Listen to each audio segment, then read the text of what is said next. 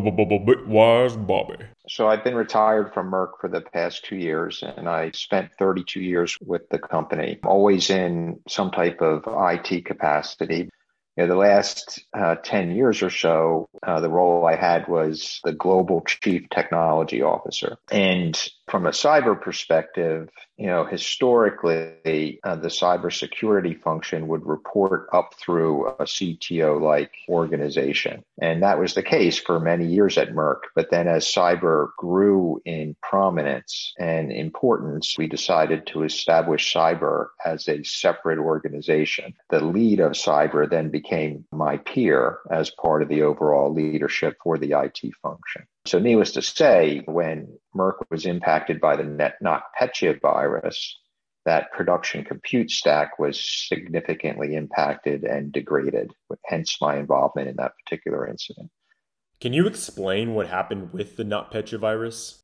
There was some malware that exploited third-party software broadly used by companies that conduct business in the Ukraine to file their Ukrainian taxes. And a threat actor hacked that code on the servers, and the Merck technician working on the server in the Ukraine regularly updated the software. And every time that update happened, there was more malware code that was looking for opportunities to exploit the corporate network. And then on one particular morning, there was a way to exploit the corporate network. And then once it found its way into the Windows network, the code itself kept looking for credentials that had higher levels of authority across the network. So in other words, it would grab the credentials on the local server in the Ukraine and then probe the network with those credentials to log on to other servers and then keep probing the network.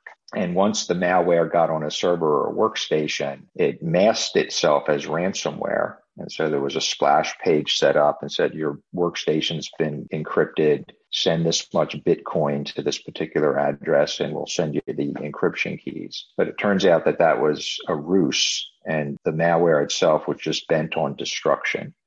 Within less than 20 minutes, over 50,000 Windows devices across the Merck network were completely encrypted, and you can think of them as destroyed. Within 20 minutes to a half hour, the entire company was completely shut down in terms of its ability to conduct business. In the first 24 hours after that, how do you prioritize tasks? My immediate response was, well, shut down the network, limit the spread of the particular virus. But by the time they actually pushed the red button to shut down the network, it was too late. Picture an office building with 1,500 Merck engineers working in it, a 5-story building, and the stairways were filled with engineers walking to the help desk with their laptops that had been completely fried by this NotPetya malware business. So it was kind of surreal in the first hour or so. I got a call from the CEO and the CFO, Rich, how bad do you think this is? And my response was, well, it's pretty bad. We're not going to be recovering from this thing in hours or weeks, or, it could potentially take months. So that was the first hour or so. And then you take a step back and you think about how do you organize? And I threw out the organizational structure that we had. And so rather than say, look, each of you within your area of responsibility, figure out how to start triaging this incident, we had to divide and conquer. So we put leaders in charge of the major topical areas, and then they immediately set up war rooms, and we replicated that model in all 3 regions. A network team in Europe, a network team in Asia, a network team in the US. And by doing it that way, we could work 24 hours a day, 7 days a week. So the first thing within the 24 hours is to get that structure. So we had 2 teams in place, the operational team to respond to the incident and fix it, and then the team that analyzed what happened. And then we had to wrap corporate governance around it. One of the first things that we did in the first 24 to 48 hours is we laid out a set of guiding principles for the organization to refer to when they were thinking through difficult decisions. So, the first guiding principle was our number one priority is to ensure that our patients have access to the medicines that they need in order to treat their diseases.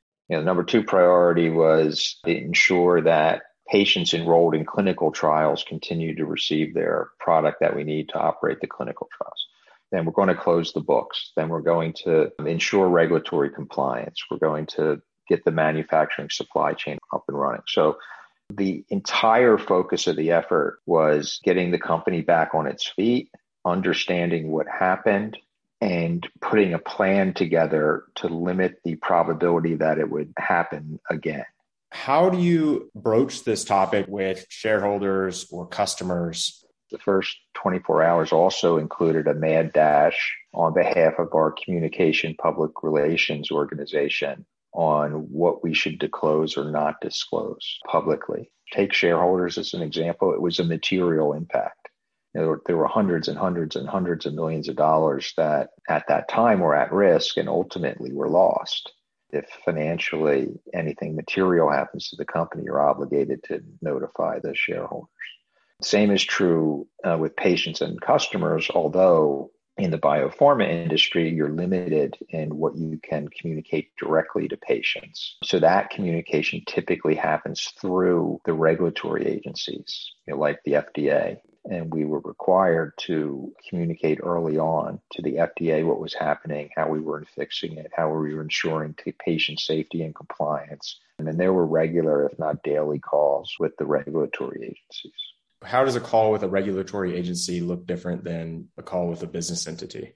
So the business entities, they're understanding and but they'll get upset because the flow of product from the manufacturer to the business entity is disrupted. It's like a supply chain issue. So if we have trouble supplying product to a large drug distributor like McKesson, then McKesson is going to also suffer financially because of that. And there's an impact to their company. So it's a different conversation. The conversation is, how are we going to continue to get product to you?